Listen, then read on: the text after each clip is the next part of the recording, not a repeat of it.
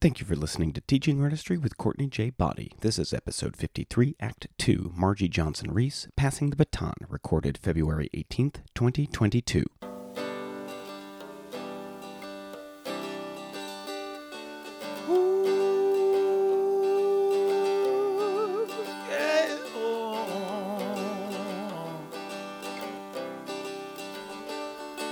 So damn tired of waiting on a perfect A plus B.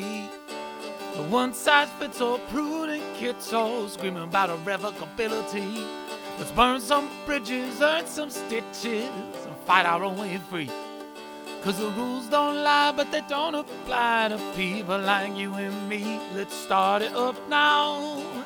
Let's start it up now. Let's start it up now. Let's start it up now. Now they say it's all decided, all divided, all laid out.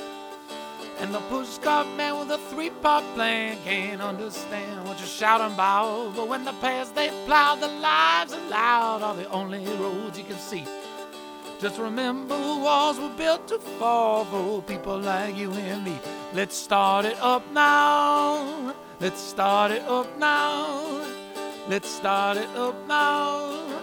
Let's start it up now. Hey, TA audience. Welcome to Teaching Artistry Podcast.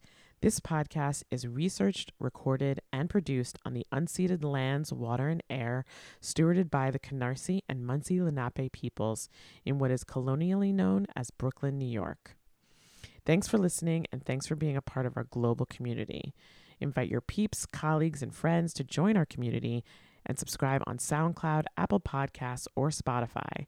Follow us on Facebook, Twitter, and Instagram, and head over to teachingartistry.org to access episodes, guest bios, our video series, merchandise, and more.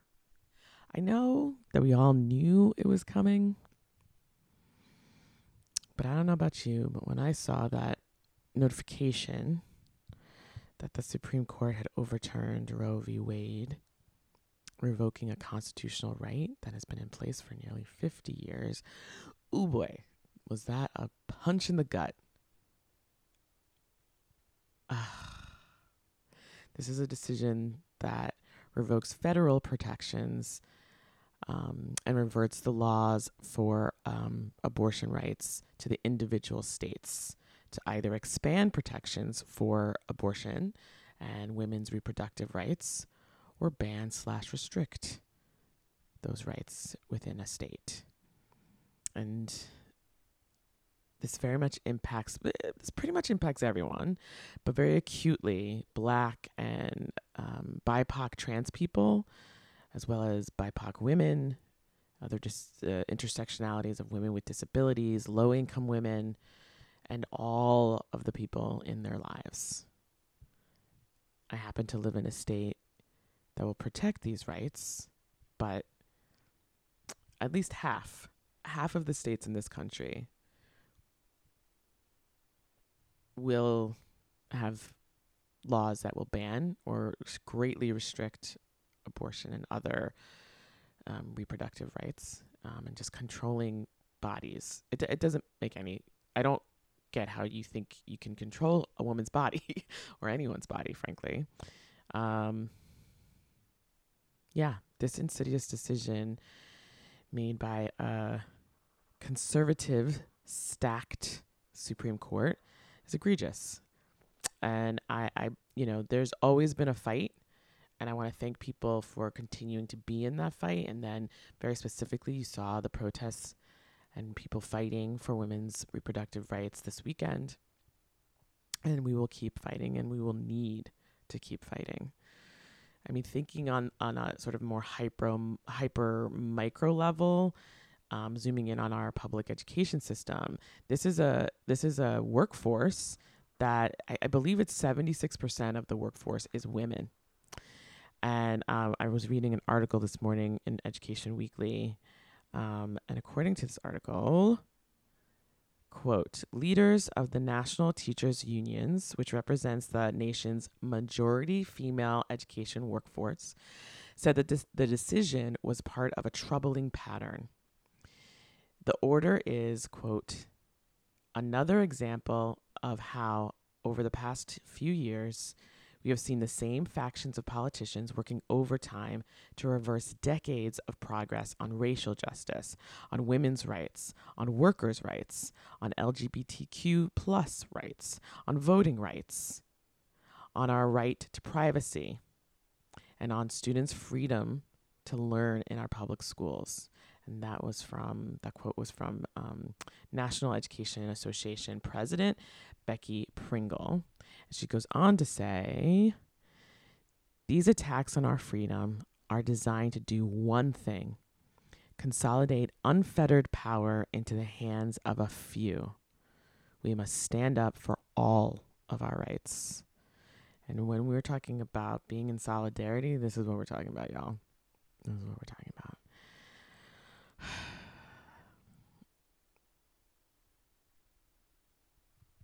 Okay. In the final section of our interview with Margie Johnson Reese, Margie shares projects in her career that she's most proud of and about how she sees her life's work, and that one component of that is opening the door for other Black women and other people of color to work in this field. Margie is just such a remarkable human, and I want to thank her so much for taking the time to share her story with me. I know that wasn't easy, but I don't know. I'm just, she made me cry multiple times in this part of the interview, and then re-listening to it, I bawled. So again, sit back and enjoy. Here is episode 53, Act 2, Margie Johnson Reese, Passing the Baton. This is your life's work, so I want to know what are some, projects or work that you've done over the decades that you are the most proud of? I am proud of a lot of things. One in particular is standing my ground for the selection of an architect to design the Dallas Latino Cultural Center. That was only a work on paper when I started my job as director of that office. The city has a policy in its cultural policy that the city will contribute X percentage of money to build a new cultural center. And the public, the community, would raise the other amount. And we were in the process of getting that goal, that city goal, organized and engaging the community in conversations about building a designated cultural center to celebrate. This is Dallas, Texas, and we didn't have a space for the distinct, designation of celebrating Latino culture and heritage, but it was on the books. So we were working toward that. And the city also has a process for selecting architects.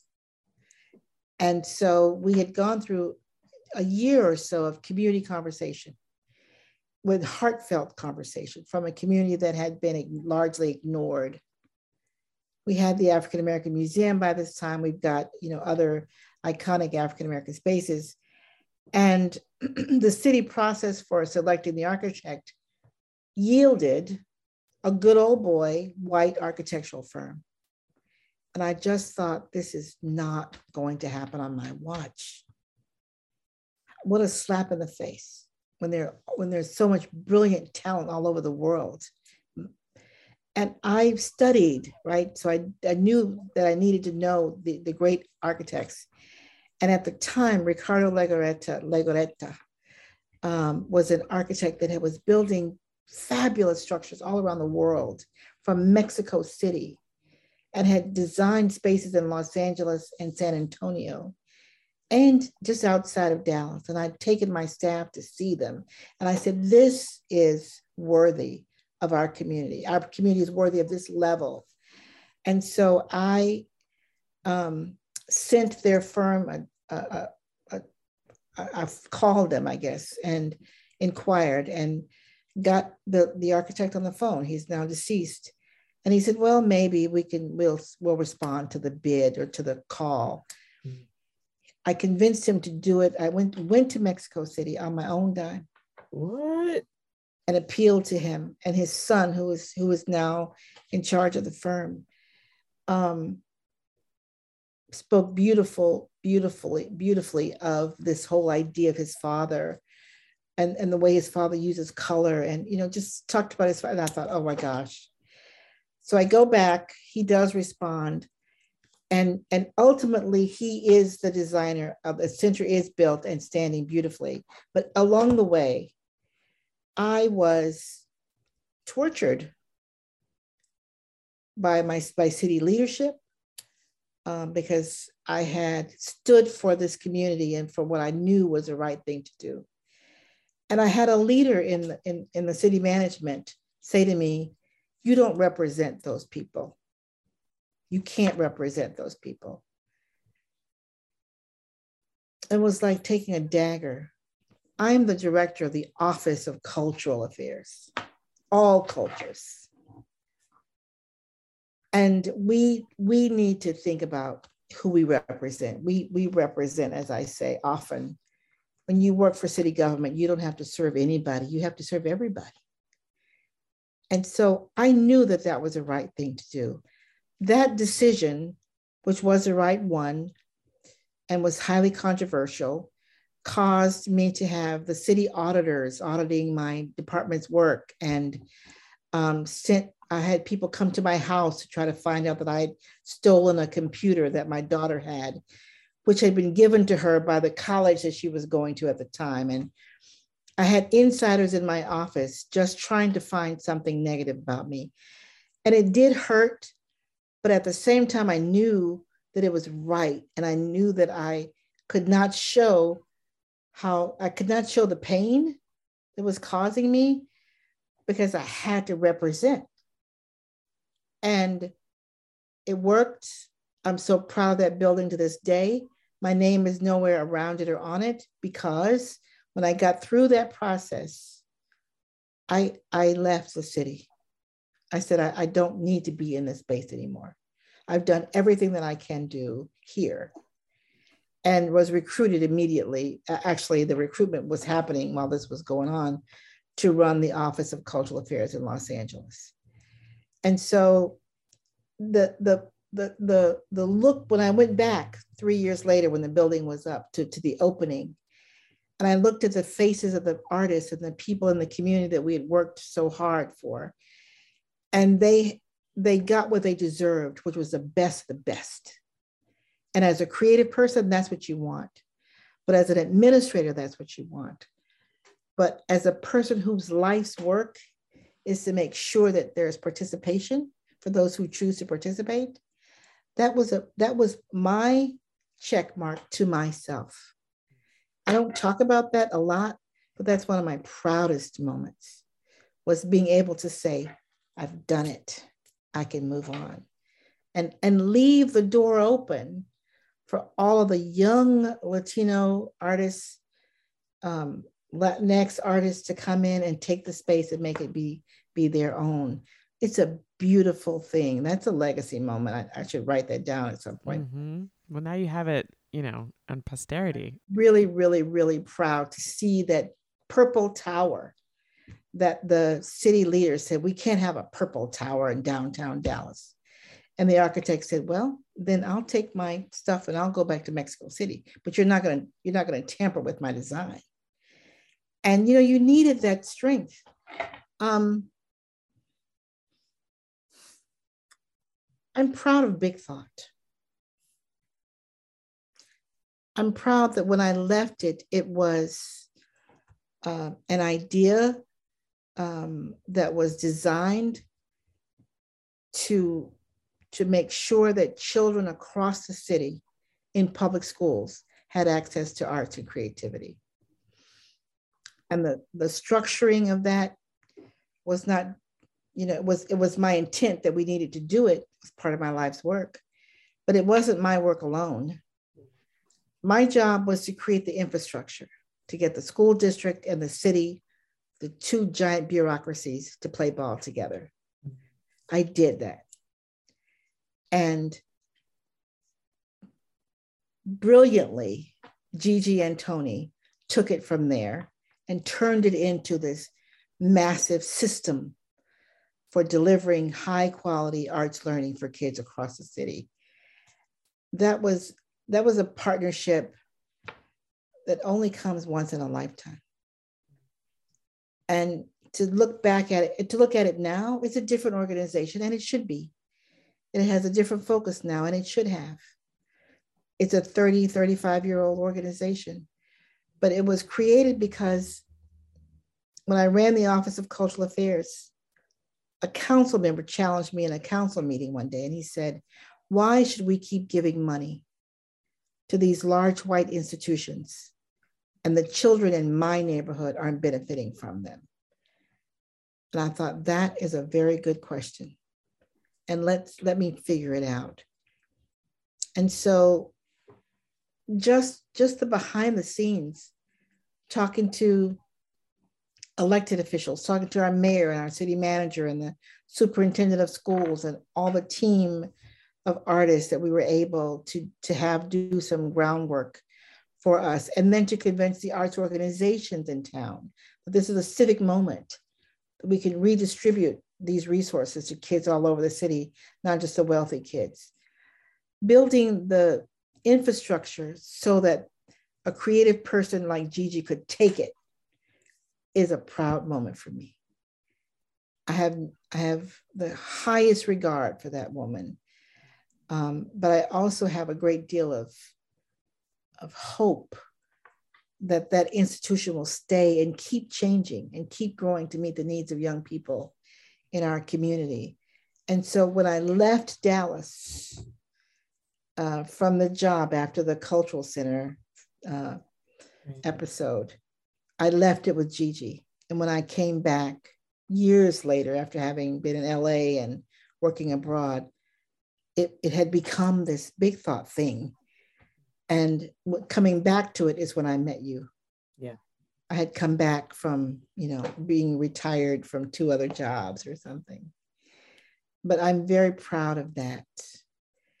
And I think finally I will say the thing from my work in West Africa, which we'll talk more about, is having called attention to the fact that West African artists were geniuses, and that West African art still existed in West Africa, that it was not all lost or stolen or decayed. And with the resources that were available from the Ford Foundation that I was working for, we were able to dig a little bit deeper in the area of preservation and conservation, a world that I had no knowledge of as a theater person until I saw my face in wood carvings that were hundreds, had happened hundreds of years before my birth. When I could see my spirit, I could see myself in that work, I understood that I had to represent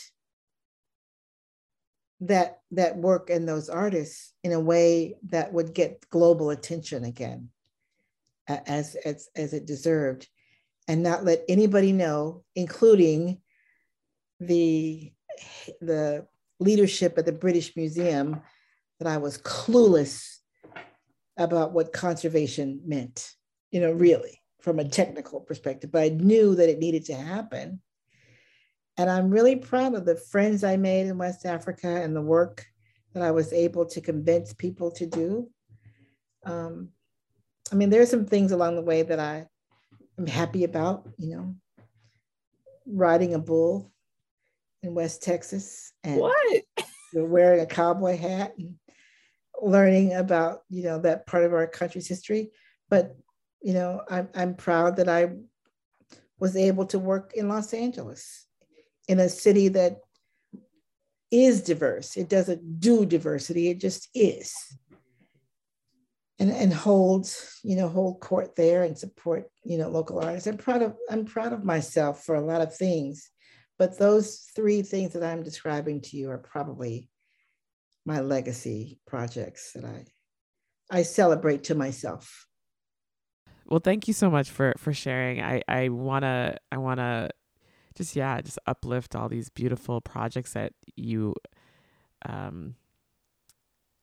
just uplifted. And I don't think you want to hear this, but I'm gonna say I felt like saying, I'm like, I really am sorry that happened to you, that you were pushed out and you were sounded like terrorized because you stood your ground on something.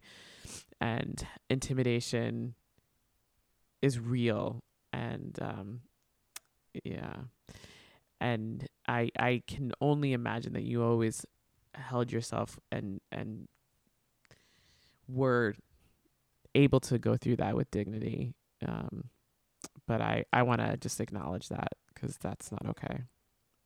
Tell us more, because you said, we're going to talk more about your work with the West African art and conservation. Oh, wait, before I ask that question, I just want to make sure I understood something, just a point of clarification with Big Thought. Did you start Big Thought? Did I miss that? You started the Big Thought. What? Because, that was like a remarkable thing that we were like, can we try and replicate something like that in New York City? And it still is a terribly hard thing to try and figure out. That's amazing. I knew you were a part of it, but I didn't understand, because like you said, by the time I met you, it was after you had returned and you were working on this, I think at that point you were working as a consultant and you were working on this specific project. With the teaching artist that I described earlier. So I didn't get that until you just said it before. I was like, wait, of course. Of course that was. I was a seed bearer for it. Yes. I was the person, I was the director of the city's Office of Cultural Affairs, right? And I was faced with this challenge. I'm advocating for more money for the arts, and yet it's clear that the same children are going to the same symphony every year, and the same children are not. And so I did what I think I do best, which is bring people together and say, here's a problem, we need to solve it. I went to, and Gigi ran one of 3 or 4 youth service organizations, young audiences at the time. And there were a couple of children's theater organizations and social service agencies. So I brought those folks together and said, here's a problem, let's talk about it. And then I went to the school board, the school district, and they said, the arts is not our problem, let's go talk to the mayor. And so I went to talk to the mayor, and I said to the mayor, the superintendent said, if you'll get involved, he'll get involved. And then the mayor said, well, it's superintendent. So, I was telling everybody, and we started working on it and did some research, and I have to give it to her. Gigi took this ball and ran with it, along with several other leaders of the cultural community at that time. And we needed an entity, non-city, that would collect and convene, and young audiences agreed to do that. And when I left Dallas, the project was under the young audiences auspices. And by the time I got back, the need had been identified, funding, had grown for it. And we started it with $50,000 from the city that I managed to carve out, to match a $50,000 from the school district. And then $50,000 from the private sector that the mayor helped us get. And that's what started this little engine that is now, I don't know how many millions of dollars and what their reach is, but yeah. I just feel like incredibly proud of you. I'm incredibly proud of the fact that I know you or know somebody like you. I feel like I'm one of those people that you open the door for. Yeah. And you're taking your space. You're making it your own. And you will do that and have done it for other people. And that's how we stay strong. And that's how we change. Everyone has a different strategy or a different tactic, certainly different personalities, but this is mine. I figured out that I wasn't going to be a ballerina, but I figured out that I could help somebody else be one. And that would make me proud and happy and say, sort of, there you go. I showed you guys. So I think we all do that, really. We all have a commitment to staying in this field because we've been in it. We have a commitment to asking hard questions and to asking the 5 whys, asking why, until we get down to the root of the problem. And then once you get down to the root of it, you can unravel it. And you know what's causing it. You can unravel it. And I think that's a challenge. I love, the challenge. I have 2 beautiful adult children. Neither of them are artists, but they've dabbled around in it. But they're both arts patrons. And arts patrons will protect all of us, what we're doing and the way we express ourselves and invite other people in. But I still know that there is a great deal to celebrate. When we lost Sidney Poitier a month or so ago, yes, we lost an icon. And we should all read and listen and think about his journey. But I should also read and listen to yours and to the young director that I just met last week. And, because all of our work is pushing forward in the field of the arts, respect for cultural difference, and acknowledgement that we're the only ones that can be in control of our stories again, because we've lost control. And we have to stay in the game to right the ship, I think. And sometimes it sounds like I'm, preaching this flowery, we're going to make the world a greater place and all that. It's hard work that we're doing. But we do it because we listened to that song in our ears that said, I think I'm just going to run on and see what the end's going to be. I think I'm just going to stay in it and see how far we get. I'm not going to give up. And I'm not going to let you change language to feel better. Do the right thing is still do the right thing. You can call it diversity and inclusion and metrics and equity. You could call it whatever you want to call it, but do the right thing is still do the right thing. And this is still America, and we're still not doing the right thing.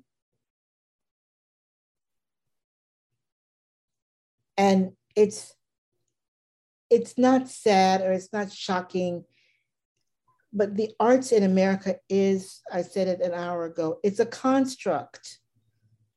It's a system that wasn't built for us. But if we can see that it was designed to exclude us, we have a responsibility to redesign it, not to change it. And people say, let's reimagine. Well, I don't want to reimagine something that's broken. I want to imagine something new and different, and I want to stand for that.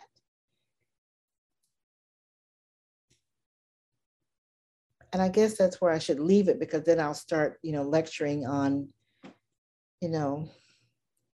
integrity is king. Your word is king. And if you believe it enough, you will stand by it, and you will stand up to your word. You won't make promises that you can't keep. Do you still practice art? I practice the arts of bureaucracy. Ooh. No, I don't. And I am not proud of that. But I go to the theater and to the museums and to galleries and to openings as much as I can.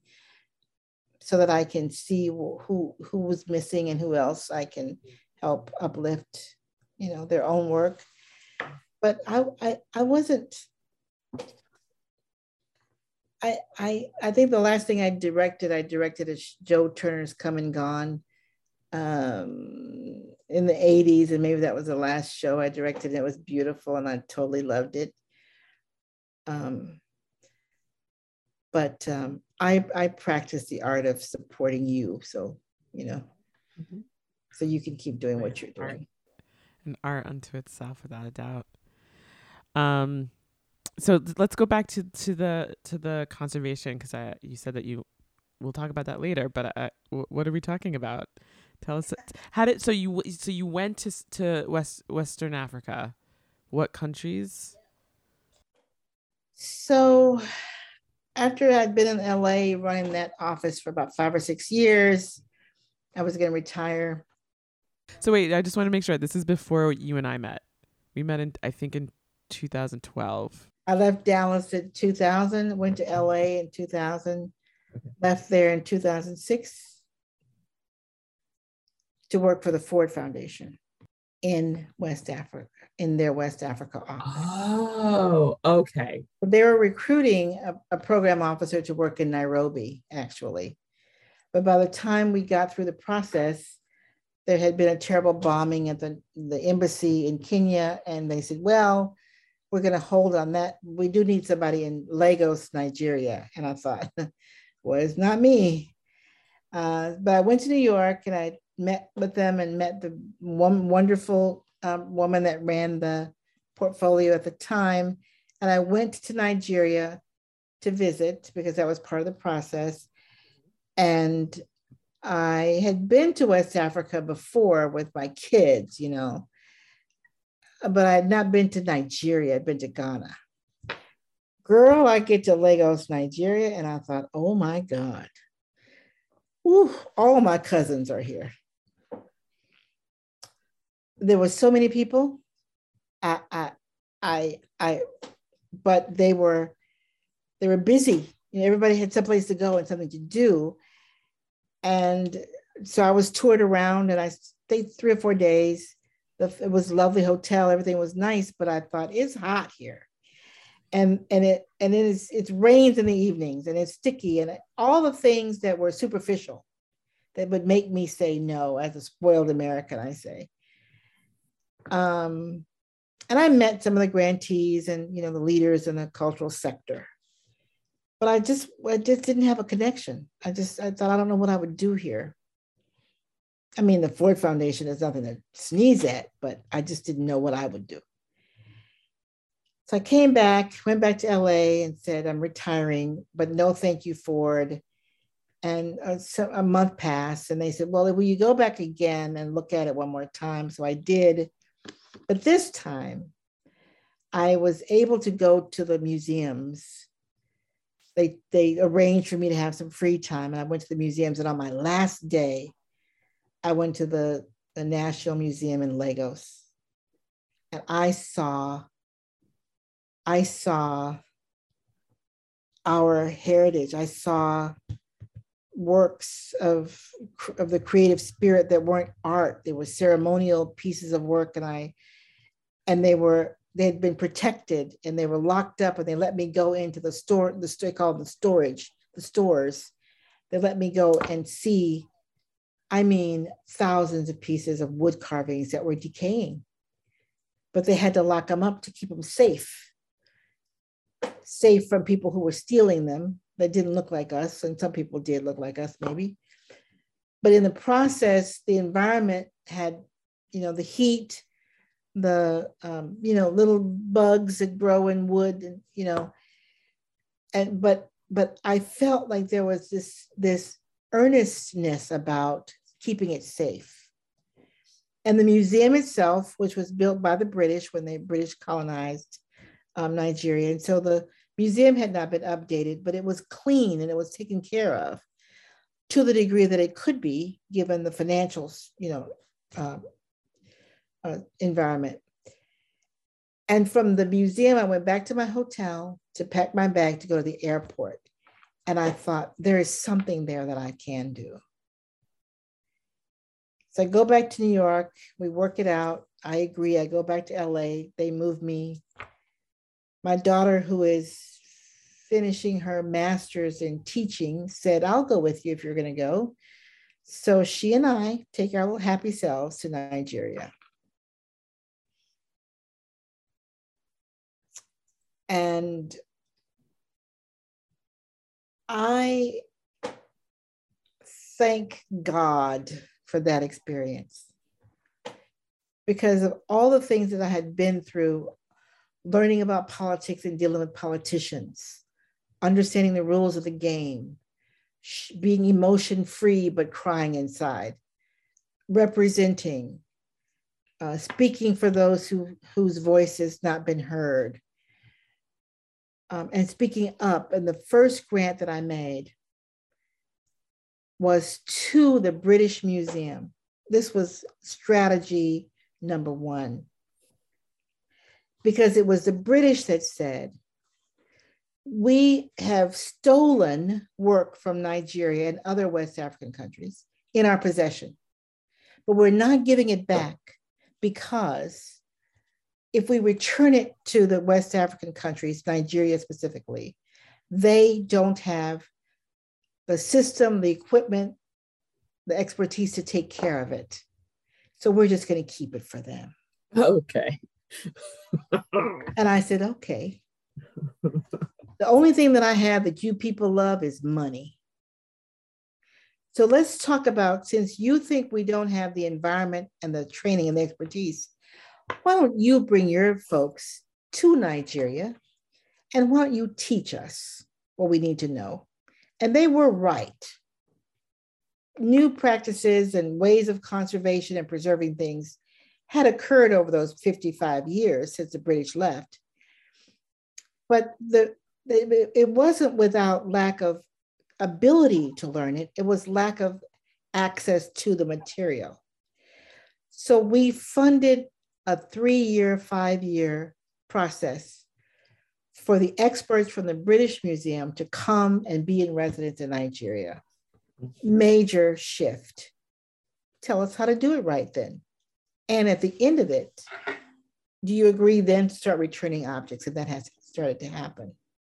In exchange for that, the Nigerian curators will be in residence at the British Museum and straighten you out about how to exhibit these pieces that you have in your possession, correcting some of the text language that you have that's incorrect, calling this art as opposed to a ceremonial vessel. And you will learn too at the same time. And if I tell you that if nobody else appreciated what I did but me, I appreciated it, because we had the head of the British Museum come to New York and meet with Ford, pre-Darren Walker. And we took artifacts from Timbuktu to New York and allowed them to be in residence at the Met for a day,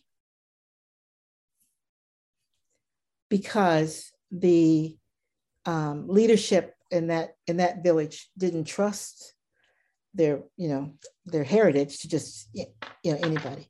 Anyway, it was one of those, let's show the world that everything that you think about West African art and the written language of African people that you've dismissed as not existing is there. And so from that point on, I spent most of my time literally rolling up my sleeves, working in the museums across the 14 West African countries that were in our portfolio, from Nigeria to Benin to Mali, and just across. I learned more than I left. I took away more than I left. But when I did leave, this is a proud moment story, I was given the name of the mother of the Nigerian museums. Oh my goodness. I could not have been more proud of the women in the museum world in West Africa. The women who were caretakers of our culture, who had been to school and had learned, but they didn't have access to materials and supplies. And a simple thing like the museum could only be open for a certain number of hours because there wasn't enough money to buy gas to run the power to turn the lights on. I mean, simple things. But when we were able to open that place up consistently and the school children were coming back again, it was energy like you could just see it. And the pride of the men and women that were caretakers, are caretakers of our history and our heritage. And so I did my 3 years, a little bit more than 3 years there, and came back. And, you know, you have the opportunity to work in the New York office after you've done your time abroad. But, you know, I was ready to go home. And so I went back to Texas, and that's when I met you. Oh, wow. And I'm 71 years young. Yes, you are. Wow. What a remarkable story. What a remarkable thing. Like, it happened. It's not a story. Wow. You know, and the Ford Foundation they hire so many brilliant people, but that's not why they hired me. They wanted someone who could handle the politics of underdeveloped, under-resourced countries and leaders. They wanted someone who could be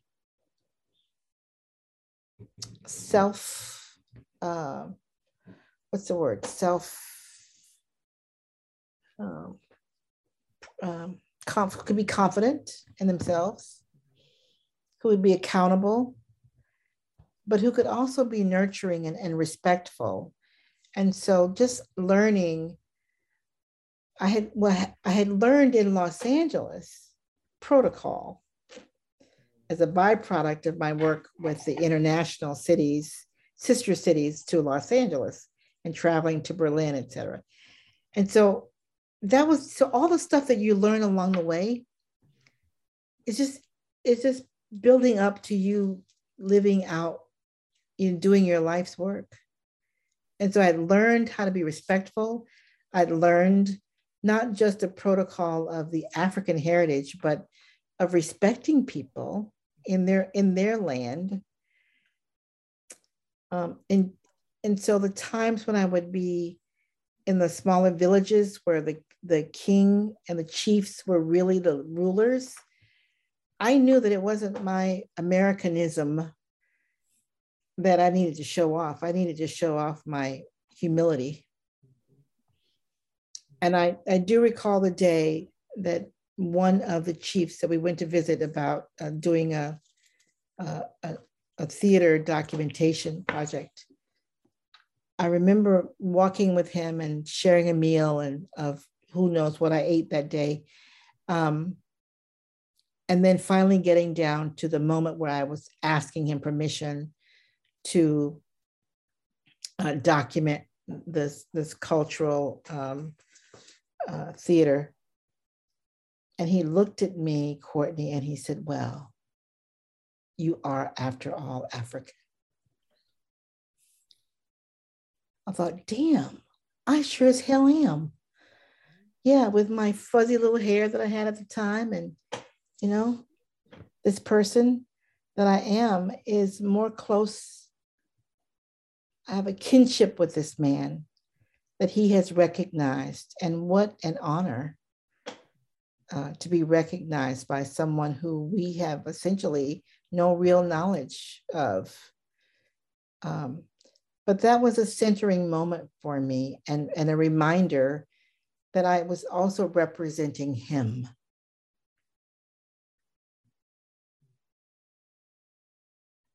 It's been a terrific journey. And along the way, I got involved in coming back to Big Thought. in helping to rethink the adults that work with children. And that's how I got into the teaching artist lane. I'd gone to enough conferences with Big Thought to see that there weren't enough artists of color being paid well enough to build a career as a teaching artist. And that was an area of our work in the field that needed some attention. And so we created this fellowship program that you saw us starting to develop. And ironically enough, I think there were a dozen in the program. I am still in contact with most of them. And they have taken what they've learned and dispersed to other places, which is what you want to see happen. But I just think artists that have the energy and the commitment to guide young people through sharing and identifying with their own creativity are just the most important people in the world.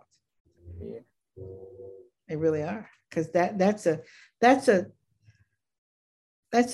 service. I don't particularly care for the term servant leader, but that's definitely a service that creative people bring to a community when they understand the importance of being prepared to share and guide young people. I think that's a service. It should be high on the list of how artists are paid, to do their work.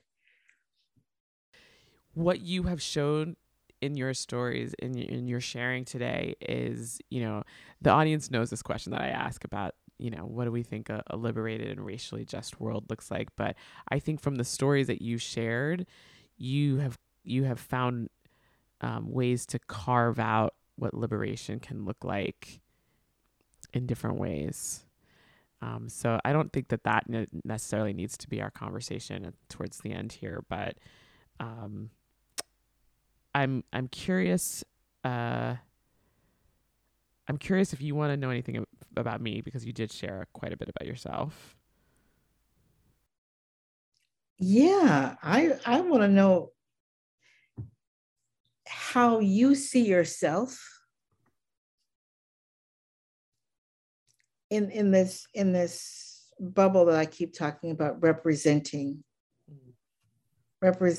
because you're a leader in the field. You're opening doors. You understand that you have that responsibility to do more of that. And this platform is one of those ways that you do that, I think. Mm-hmm. But how do you see yourself in that bubble of representing? I mean, is it important to you? Does it feel burdensome to you sometimes to have to, sort of adjust the way you would express a thing or enter a room? How do you feel about that? Yeah, I mean, I think, talking about firsts, I'm the first vice president of my institution that is, I think that's right, or at least currently, that is Black, and being in that room and influencing decision-making processes, I have found, my want to sit back and understand the lay of the land before I sort of insert myself in it was sort of impossible, because of when I was brought into that cabinet was during the pandemic, and it was just like, go and be. And so I'm thoroughly asking myself my own questions about what kind of leader do I want to be? What kind of leader have I been? What kind of leader do I want to be? And the opening doors has definitely never felt burdensome in any way. It was natural to me as well. But I will say that, I have a particular style, and I have a particular standard of what I think quality and work looks like, and that may not be what everybody sees or thinks, and so that can potentially skew somebody's vision of how I've been opening the doors potentially. But how I see myself, I want to be an advancer. I want to make sure that I'm always advocating, especially for teaching artists. That is definitely like at the core of what I feel like I do. But the kids, this week was the first week that we had education performers, school-based school groups in our theater since almost 2 years ago. And that is, that's the basis of what we do. And the fact that we haven't been able to do it in almost 2 years and figured out a way to do that where people could be safe. And, the schools who had to leap through already, field trips are challenging under normal or better circumstances. And, the fact that they were able to do that and had what felt like, the best time, that's the other thing. Yeah. That's the other thing, is making sure that, the, kids of color, especially get to experience what it's like to be an audience member, what it's like to feel welcomed into a theater, get to experience just like enjoying themselves and playing and laughing and giggling without being told to shush. That is very important to me, and being able to help the other adults in the space understand that that's how young people can engage in theater and performing arts. So that, I think that idea is, the idea of opening doors is not just about the leadership or opportunities for more administrators of color and other people with other kinds of identities having real voices in the work that we do and abilities to contribute to what we do, but also challenging what the conventions of theater going have been and what they can be, and how this can be a communal, collective space where we are responding and giving energy back to the artists as they are giving to us, and that's reciprocal. That's what I see as a part of my job, of my life's work. Absolutely, because that's how I feel. Like I had parents who were very, were huge, in terms of arts engagement, and had taken me and my sister to see many, many shows, whether it was at my father's high school or off Broadway or Broadway, or going to museums and just cultural events. That was a big part of my life growing up, and to be able to create opportunities for students to do that and for it to look different in different ways is incredibly important to me. And I want to work with people who also feel passionate about that. So that's how I see myself. And then in terms of continuing to open doors, I started this podcast because I wanted more people to understand what it is that the people that I get to work with do, because I think they are amazing, and more people should understand how amazing they are. So this is all about celebrating different individuals, but celebrating our community and celebrating the work that we do. And I get to be in learning space, right? I get to learn and grow along the way because of the conversations that I'm having in this space that absolutely have influence over what is happening in my other parts of my work life, etc. And vice versa. Big questions that I'm asking in those other spaces, I'm able to ask in a more candid way, that it's like I'm processing, I'm trying, and so I don't have to feel like I know everything in a given space, because this is my space, even though it's technically public. This is my space for me to work through some of that stuff that maybe you would do behind closed doors. So that other part of this is that I want others to feel like it's okay to process like this, and to also be on a journey with me and with the guests, as we are shaping and growing and stretching the field as it has been and where it could go. And we need to stop and take that time and listen and learn. And I learn from you and the younger leaders that I mentor and see and watching do things in a different way than I did. But it doesn't mean that, it just means that it's different. It doesn't mean that it's wrong or not going to work. It just means it's different, and you have to keep changing. Yeah. And leadership has to keep changing. Mm-hmm. And so my final thought and word would be that when people say arts administration or any other hard task is not a sprint, it's a marathon. It's a long haul. I say it's neither. And I'm in that phase of believing that this work is a relay. And I have run my strongest leg, and I'm handing the baton to you. That's it. That's all I have to say. And when it's your turn to hand it off to the next person, you should be able to say, I've run the strongest leg I can run. And I'm not giving up and I'm not quitting, but I know we need fresh legs. Mm. And so I prepared that path. I'm taking my shoes off, but I'm handing the baton to you. And I want you to be on my team, and I want you to be successful. I'm tearing up. Oh, golly. I just love you, Margie, so much. Thank you for this time and for this honor. I'm honored